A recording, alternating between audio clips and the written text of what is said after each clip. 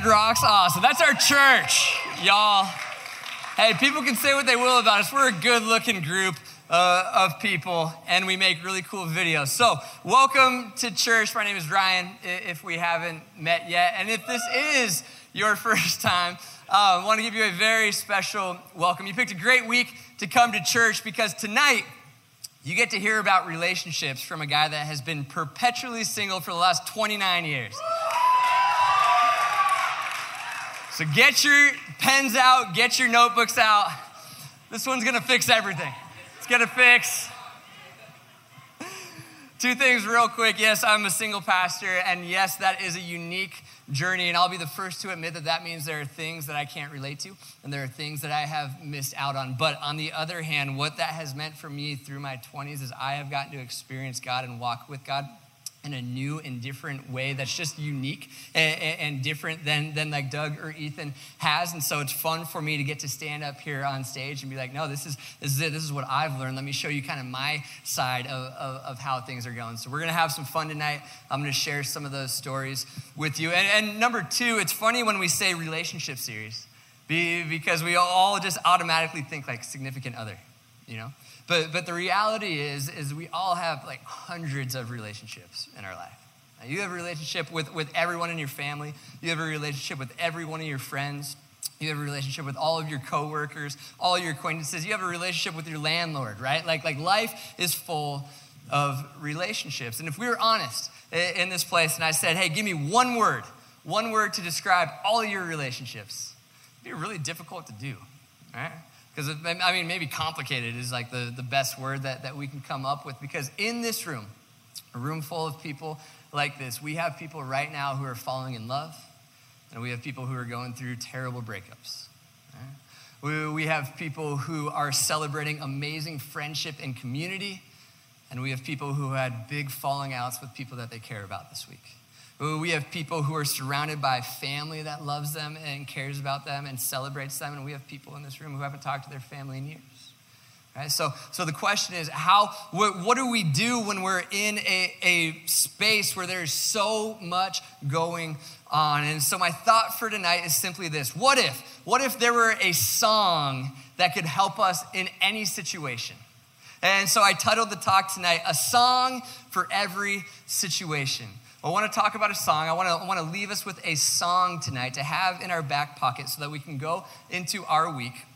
And no matter what happens, whether it's amazing or terrible, this is a song that's going to push us closer to God and help us in our relationships with each other this week. So we're going to focus in on this song. But before we get to that song, before I tell you what that song is, we're going to have a little fun. You guys up to play a little game? Here's the deal. The song that we're talking about tonight is a very, very, very old song. And so I didn't just want to like jump back to 3,000 years ago and read about a song. I wanted to kind of help us take a tour through the history of music. So we're going to play a game called Name That Tune. Name that tune. We're going to make this battle of the sexes. We'll go guys versus girls. Here's the thing. Song's going to play in just a second from the early 2000s. And the first person to shout out the name of the artist and the correct song gets a point for their team. Then we'll go 90s, we'll go 80s, etc. Does that sound like a plan? You got to shout loud because I got to hear it. All right, Paul, early 2000s. Let's go. What's the name? Nope, wrong.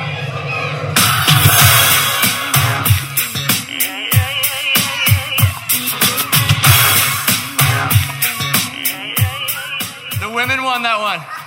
Women won that one. Well done. Hey, yesterday I was at a coffee shop, and a guy sat down. It was a crowded coffee shop, and a guy sits down right next to me, and I've got my Bible, my journal, and this song playing on my computer because I was getting ready. And he looks at me like, "What? Who are you?" Welcome to Red Rocks Awesome. All right, women are up 1-0. Let's go back to the 90s. Paul, hit us. This is a tough one. Adam. Oh man. Who knows this song? How many of you know Ed? You know this song. Come on. This was your glory days. All right, guys, 1-1. Let's go back to the 80s. Paul, give me an 80s song.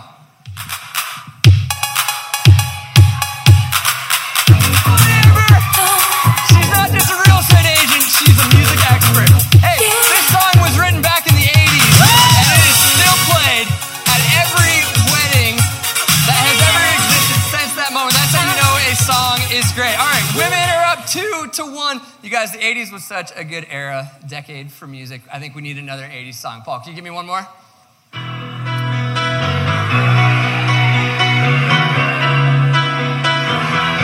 Megan got that.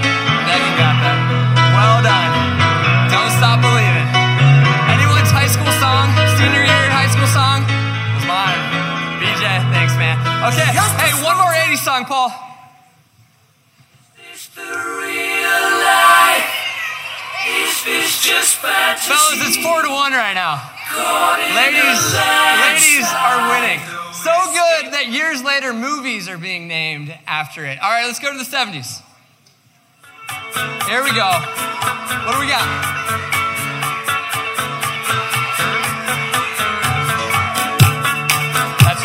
That's right.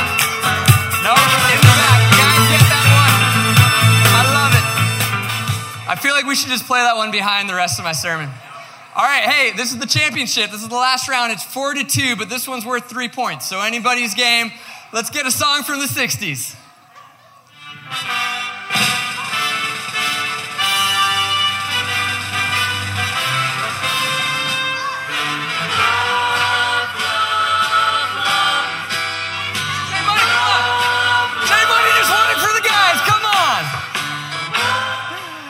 Oh, man. I'm sorry, I couldn't hear you. It's not fair. And you don't actually win anything. It's an arbitrary game. Let's do this, though. This is a little bonus round. That was like 60 years ago, and we're still listening to it, still talking about it. Let's go back 200 years. We have a song from 200 years ago? 200 years ago. And yet, how many of you have heard this song? You all tried to play it in your very first piano lesson, and then you stopped right there, right? Because great songs transcend time. What about 300 years? Last one. The song is 300 years old, and yet we all know, at least most of us know what the song is. That's enough. Because great music transcends time. Well, that's going back 300 years. The song that we're going to look at tonight goes back 3,000 years. Let that sink in for a second. Think about how much has changed throughout the course of history over the last 3,000 years. And yet somebody sat down and wrote a song that we are still talking about on the other side of the globe in 2019. That's pretty powerful. That's a song that you listen to. And so that's the song that I want to focus on tonight. It's Psalm 23. And you've probably heard it, even if this is your first time in church, you've probably seen it on a bumper sticker, coffee mug, or your grandma's pillow. It's a famous song, but there's so much that we can glean from this song. So I'm going to read it, pray, spend a few minutes just unpacking it, and then we're going to sing together. We'll go enjoy our Sunday evening. Does that sound good? This is it. Psalm 23, it says this: "The Lord is my shepherd. The Lord is my shepherd, I shall not want. He makes me lie down in green pastures. He leads me beside still waters. He restores my soul. He leads me in paths of righteousness for his name's sake. Even though I walk through the valley of the shadow of death, I will fear no evil. For you are with me. Your rod and your staff, they comfort me. You prepare a table before me in the presence of my enemies. You anoint my head with oil. My cup overflows. Surely goodness and mercy shall follow me all the days of my life, and I shall dwell in the house of the Lord forever." Truly is a song for every situation. Let's pray and let's talk about it. God, we love you so much. I thank you for this place. I thank you for every soul in this room. Would you help us understand Psalm 23 a little bit more today? We give you all the glory, all the praise in Jesus' name. And everyone said, amen. We good? Feeling well? So this psalm was written by a guy named David. And the Bible in two spots calls David a man after God's own heart. So my question is, why was David a man after God's own heart? In fact, if you read the story of his life, he actually made a ton of mistakes. He made mistakes all the time, and yet God goes, that guy is a man after my own heart. And the question is, well, why? Right? And I think the answer is right in the very first verse of this psalm, that he understood in a way that I long to understand, that the Lord is our shepherd. It's almost like David understood that there is a way that the world works. that this whole thing is revolving around something and it's not him, right? Like Revelation 4, Isaiah 6, both give us glimpses into the throne room of God. And we get these visions of God sitting on his throne, like in the middle of this room. And all of these angels and all these spiritual beings are surrounding God, going, God, you're on the throne, not us. So holy, holy, holy. Understanding that there's like a divine priority to this whole thing, that God is on the throne and we are not. So when David says, the Lord is my shepherd, I think that was a bit of an anthem for him as he went throughout his pretty difficult life, as he constantly reminded himself, hey, God is on the throne, not me. God is on the throne, not me. Throw that verse back up, 23 verse 1. The Lord is my shepherd, I shall not want. By the way, whenever you see the Lord in all caps, like that, remember, this was written in Hebrew originally, so we have to translate it. Whenever you see the Lord in all caps, what that is the personal name for God. We call it the Tetragrammaton in seminary, which doesn't matter. Scholars think it sounded something like Yahweh. Yahweh. So what David is saying here is he's going, hey, Yahweh is my shepherd. It's like Buddy the Elf. Remember Buddy the Elf when we announced that Santa's coming tomorrow? And to everybody else in the room, like Santa is just kind of an idea, kind of an abstract thing. So it's like, oh, that's cool. But to Buddy goes, I know him, right? Like that's not just an idea to me. I know who that is. Well, David's doing the same thing here, going, Yahweh, I know him. He's on the throne, not me. And so what David's doing is he's realizing that there is a proper way to view our priorities, and what it looks like is God being on the throne, not us. And so my big thought for tonight is that with proper priorities, relationships prosper. With proper priorities, relationships prosper. Understanding what David wrote in Psalm 23:1, I think, is a huge key to all of our relationships. Our relationship with God, of course, right? Because it just works a whole lot better when we realize that he's on the throne, not us. David was a shepherd, so he understood sheep, and sheep weren't the brightest. But can you imagine like a sheep in the flock trying to raise up like a rebellion against the shepherd? Like this David guy. Kidding me? We should be heading east right now. Why are we heading west? If I was in charge, if I ran the show, we'd be going the other. You know, like that's an absurd thought for a lot of different reasons. But like sheep just don't do that. And so David's saying, the Lord is my shepherd, is his way of saying, I don't know how to do this whole thing called life, but God sure does. And so I'm going to make sure I get the proper priorities. I'm going to make sure I keep him on the throne and not me, because life is just going to work better that way. So our relationship with God prospers when we've got proper priorities, but also our relationships with each other. Like nothing ruins a relationship faster than putting the other person on the throne.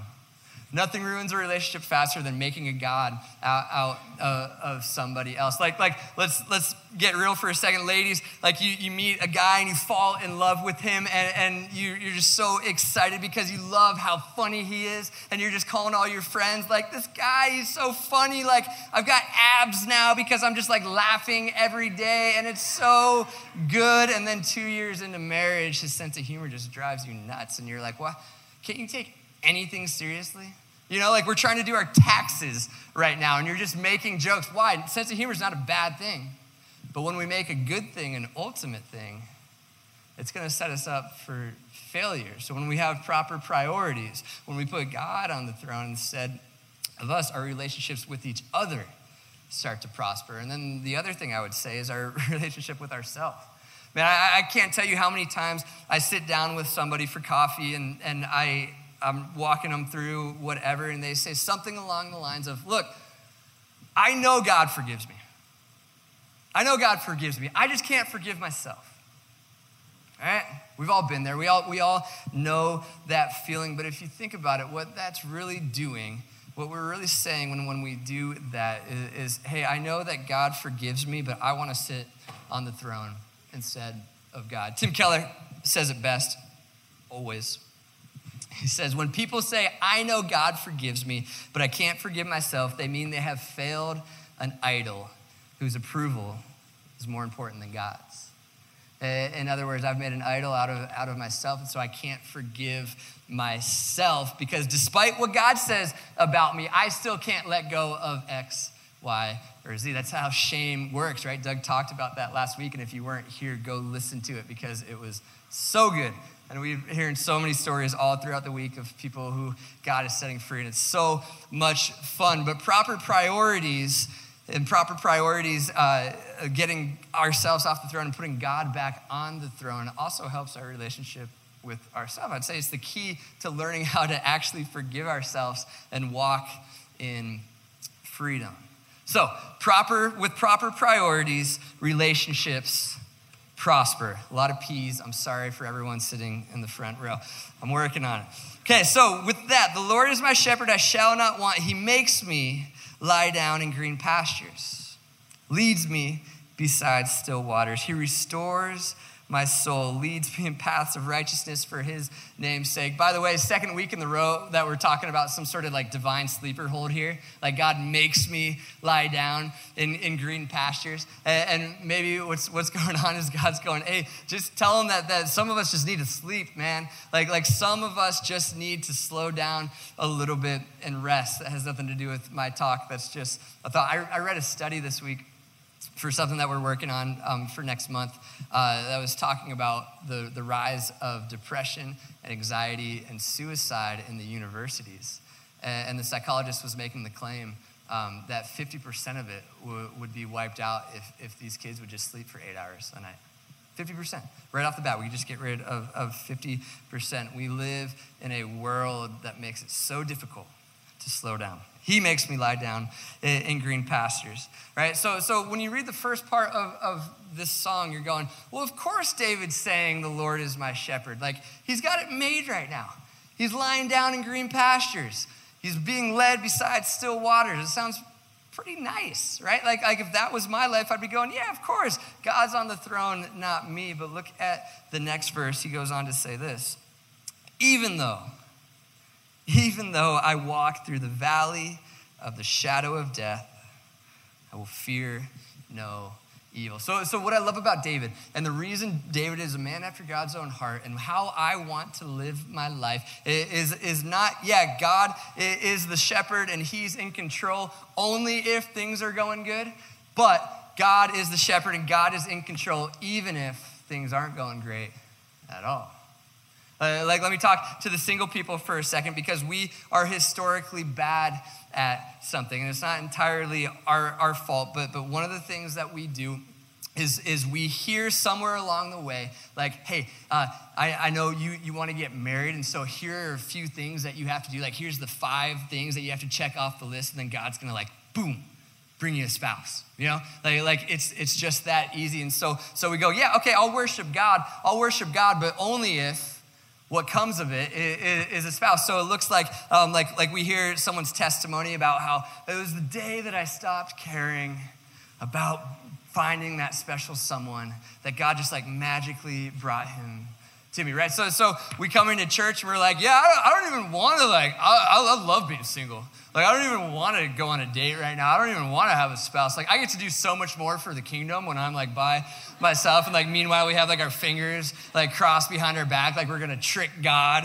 somehow, right? He created the universe, but maybe reverse psychology is going to get him or whatever. Or we'll do the thing where we go, okay, 12 months. I'm going to devote 12 months to singleness. I'm going to work on myself. It's a great thing. I'm a huge fan. In fact, I'm on my 29th lap of it right now. I think I'm just trying to make sure I get everything out of the exercise. But what happens is we circle that date on our calendar in red, right? And we're like, okay, that's the date that I got to get to. And we have our outfit picked out for that day. And we've got our hair done. And we have our game plan. And we run out into the street that day okay, God, I worshiped you. I gave you 12 months. Now where is she? You're looking around every tree. I don't really know how it works, but I know that she's going to be somewhere, right? And the whole time we're worshiping God, but we're worshiping God only if he gives us what we want. Well, I think what happens as we start to get our priorities in the right order is our only ifs start to become even ifs. And let me just say this, and I'm well aware that in my young age, there aren't a whole lot of things I can say with too much authority, but I can say this. There is so much freedom, single people, to be found when you just stop playing that game. There just is.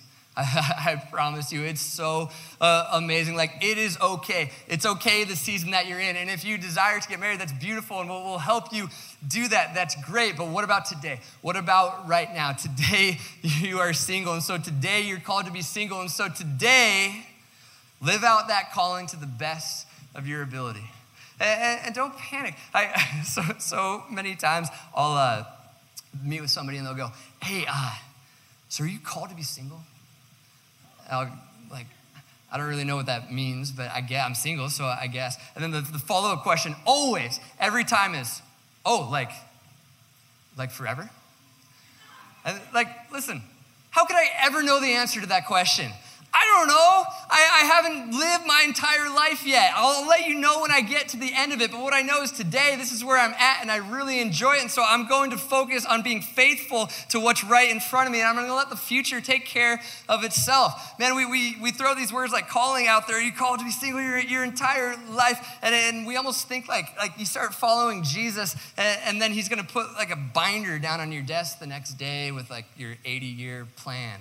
Like, here's what's 2025 is going to look like. Here's what 2035 is going to look like, right? And then we have this whole thing spread out. Meanwhile, we follow this Jewish rabbi named Jesus who said things like, don't worry about tomorrow. There's people right in front of you right now to love.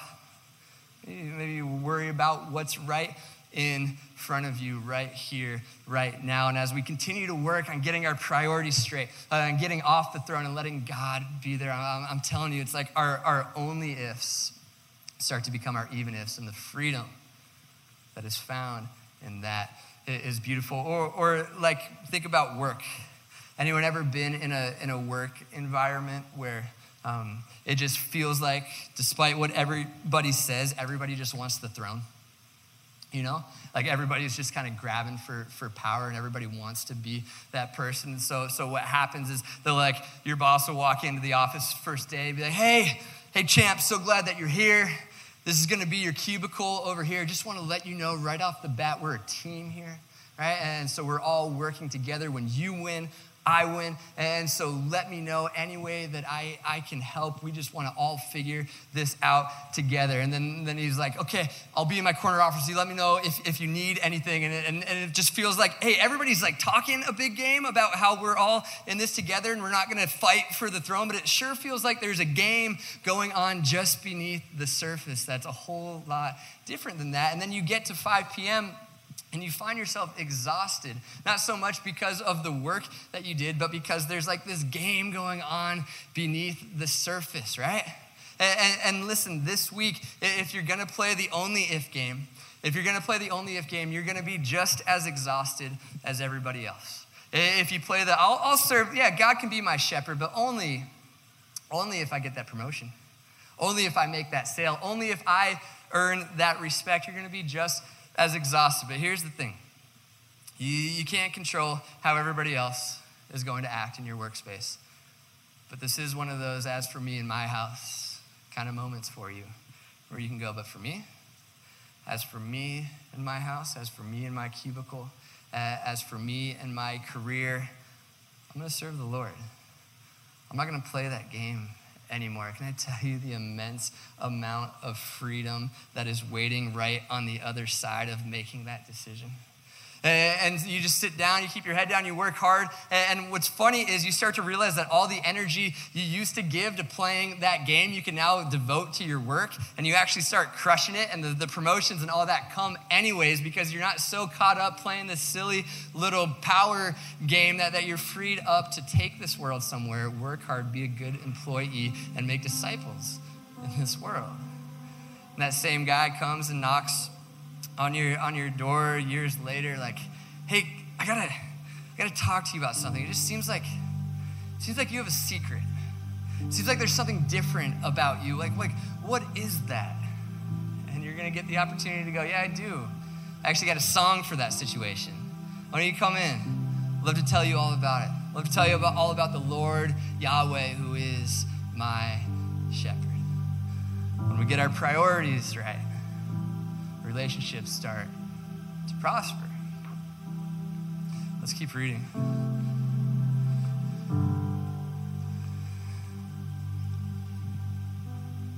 It says, even though I walk through the valley of the shadow of death, I will fear no evil, for you're with me. Your rod and your staff, they comfort me. See, David understood that proper priorities also kind of turn the lights on. Let me show you what I mean. There's a story where Saul, who's the king at the time, is being attacked by the Philistines, who's ran by this guy named Goliath. You've probably heard this story. And every single one of the Israelite soldiers is scared to death. Because what they're all thinking at some level is, oh no, I got to protect my kingdom. I got to protect what's going on here. And if I go out and fight that guy, I could get killed. But see, because David understood the divine order, because he had his priorities in check, David, a young kid, walks straight into it and goes, "What? Why would I be afraid of someone who's trying to come against what God is trying to do in this world?" Let's read the story. 1 Samuel 17:34. It says this, "But David said to Saul, your servant used to keep sheep for his father, and when there would come a lion or a bear and took the lamb from the flock, I went after him and struck him and delivered it out of his mouth." David was awesome.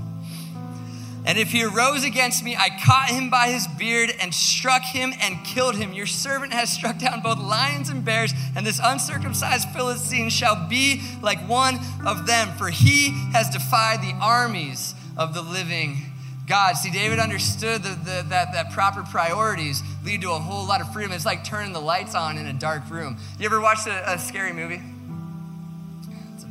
Hopefully the answer is yes. I used to watch a few. I don't really anymore because I realized that I don't have to. Somebody came up to me the other day. I don't remember the movie. It just got put on Netflix, and they're like, "Oh, really not looking forward to watching that one." So don't watch it. You get a choice. Why is a scary movie scary? Scary movies is scary when you're watching it alone at night with all the lights turned off. Because all of a sudden, every creaky pipe and every barking dog is like someone coming to get you. But what happens when your roommate gets home? What happens when your spouse gets home? What happens when your friends come over? It like loses its power, doesn't it? And then what happens when you turn the lights on in the room? You're looking around like, why was I so scared of that? What happens when you start laughing at the movie that's going on? Like it loses all of its power because evil's only weapon is what it tries to do beneath the surface. Evil's only weapon is what it tries to do in the darkness. And so when we get our priorities straight, when we come here and gather together and worship, it's like somebody just turned on a giant light in this place, and all those things that used to scare us are put in their proper place. And we go, yeah, the world is scary. Yeah, there is evil, but there's a God who is on his throne today. And no matter what happens this week, I promise you, we'll still be on his throne next week. This is Yahweh. This is our shepherd. And man, when we get it, it's like the lights just start to turn on. I have had several conversations over the years, and I include myself in this, with people who are crippled at times with social anxiety. And it's like you come to something like this, you hang out, it's great, then you get in your car and you just play and replay and replay and replay every interaction over in your mind. And you like, it makes you sick to your stomach, and it's hard to sleep because you're like, why did I say that way? Why did I do that way? I shouldn't have done that. I've called Doug several times going, hey man, this is where I'm at. This is what happened. And listen, sometimes he shines some good light on it and goes, yeah, you should probably go like make that right or clear the air. But 9 times out of 10, you know what he does? He just turns the lights on for me. He goes, dude, chill out. It's okay. God's still on his throne. You didn't like mess up some divine plan. And man, when we learn to turn the lights on, it's like all that anxiety just loses its grip. So what if we did this week? What if this week we saw our anxiety as a gift? I know that sounds weird, but what if this week, every time that anxiety popped up, instead of just trying to crush it, we stopped and we said, okay, what's going on beneath the surface? Anxiety is just a check engine light, that there's something going on in our soul. So what if we stopped every time it happened and just took a little inventory of our soul and started to realize, oh, at some level, there's a part of me that sat back down on the throne. At some level, there's a part of me that's trying to take back control. At some level, my priorities got mixed up. And listen, no shame, no condemnation. God's not mad. We see it. We call it for what it is. We stand up. We put God back on the throne. And for transparency purposes, so you know I did this 25 times this week. I kept track. I wanted to practice what I preached, and it came out to 25. And like at one level, you can hear that and go, oh, I don't know if I want to go to a church where the pastors don't have it figured out. This isn't your church, then you should probably go somewhere else. But at another level, 25 times this week, I stopped, hit the pause button, took inventory, said, no, God, I'm sorry, I'm doing that thing again, aren't I? Yeah, you're doing that thing again. God, you're in charge. God, the throne's yours.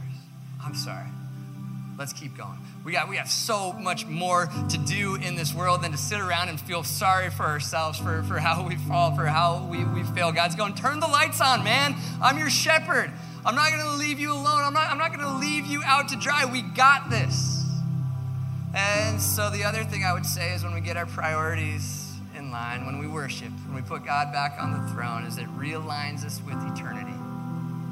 And we start to be reminded that there is something so much bigger happening here in Austin, Texas, than anything we could imagine.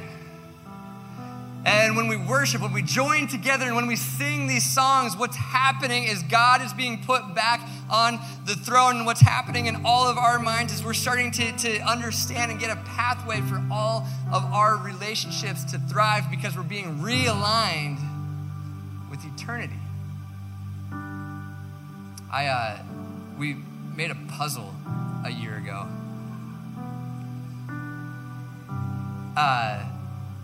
We had this idea for a movie, and we had to have a custom-made puzzle and put it together, and it was a whole thing because we got a 1,000-piece puzzle, and like every piece was a different shade of gray, and so it was like an incredibly frustrating puzzle that we had to put together. So we had like the entire Red Rock staff in our office trying to put this puzzle together for an entire Friday, and we get to like 6 p.m. On Friday night, and we realize that the puzzle's missing like 3 pieces. That is the most frustrating thing in the world. When you have an entire picture, but there are pieces missing from it. It feels so incomplete. And I went back and read David's story this week in 1 and 2 Samuel, and I got to the end, and that's exactly how I felt. I feel like this is a puzzle that's missing a couple of pieces. What's going on here? And I'll tell you what's happening. The reason it feels like a puzzle that's missing pieces is because David would go around singing, "The Lord is my shepherd." But about 1,000 years later, this man named Jesus comes on the scene and starts proclaiming, "I am the good shepherd." David would say things like, "God prepares a table for me in the presence of my enemies," but Jesus came on the scene, setting up a table anywhere he went, inviting his enemies to come join him for a meal. Jesus comes on the scene and goes, "I am what you are looking for. I am the way to abundant life. I am the good shepherd who will lay down his life for his sheep so that my goodness and mercy may follow you all the days of my life, and you may dwell in the house of the Lord forever." Psalm 23 is a song for every situation because Psalm 23 points us back to Jesus.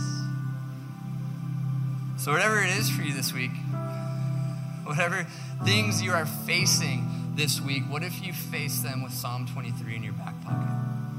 What if you start memorizing it, reading it every morning? And then when the good things come, you go, "Praise the Lord, you're my shepherd." When the bad things come, you go, "Praise the Lord, you're my shepherd." And not only if these things turn around will I keep praising you, but even if even if you still get the throne. So that's why we sing in this place. Some of you are new to church. You're like, bro, what was that whole thing about? I know, it's weird, but for thousands of years, men and women have been meeting together to sing to God because it's one of the best ways we've found to put God back on the throne that we so badly want sometimes. When we worship, that's our way of coming back together, aligning ourselves and going, God's on the throne, not me. And so tonight we're going to sing. Tonight we're going to sing. Tonight we're going to do a little reordering of our priorities. Tonight we're going to let these truths sink a little bit deeper into our souls as we sing about our Father, our shepherd, who loves us, who hasn't left us out to dry, who's quick to forgive, who's ready to take back the throne whenever we are ready to give it to him. And maybe tonight you do a little business with God. Whatever that looks like for you, maybe we take a few minutes before we go into our crazy world to stop and go, no, for all of eternity, we're going to remember that God sits on the throne. And so how about we start now? The Lord is my shepherd. I shall not want. Makes me lie down in green pastures, leads me beside still waters. He restores my soul. Even though I walk through the valley of the shadow of death, I don't have to fear any evil, for you are with me. Your rod, your staff, they comfort me. You prepare a table for me in the presence of my enemy. My cup overflows. Surely your goodness, your mercy will track me down, will chase me all the days of my life, and I will dwell in the house of the Lord forever. Oh, would that sink into our souls a little bit more this week? Would you guys stand up with me? Father, I love you so much. Lord, we love you so much. Jesus, I thank you for what you are doing in this place. I thank you for every soul that is here. I thank you that you are our shepherd. I thank you that you know. Lord, I won't pretend to know the pain that is in this room, but you do. So, Father, I pray that you would meet each person exactly where they are. And as we sing, as we put you back on the throne, Lord, pray that you would help us regain proper priorities and trust that with proper priorities, our relationships will prosper. So would you be praised tonight? Would you get all the glory tonight? In Jesus' name, let's sing.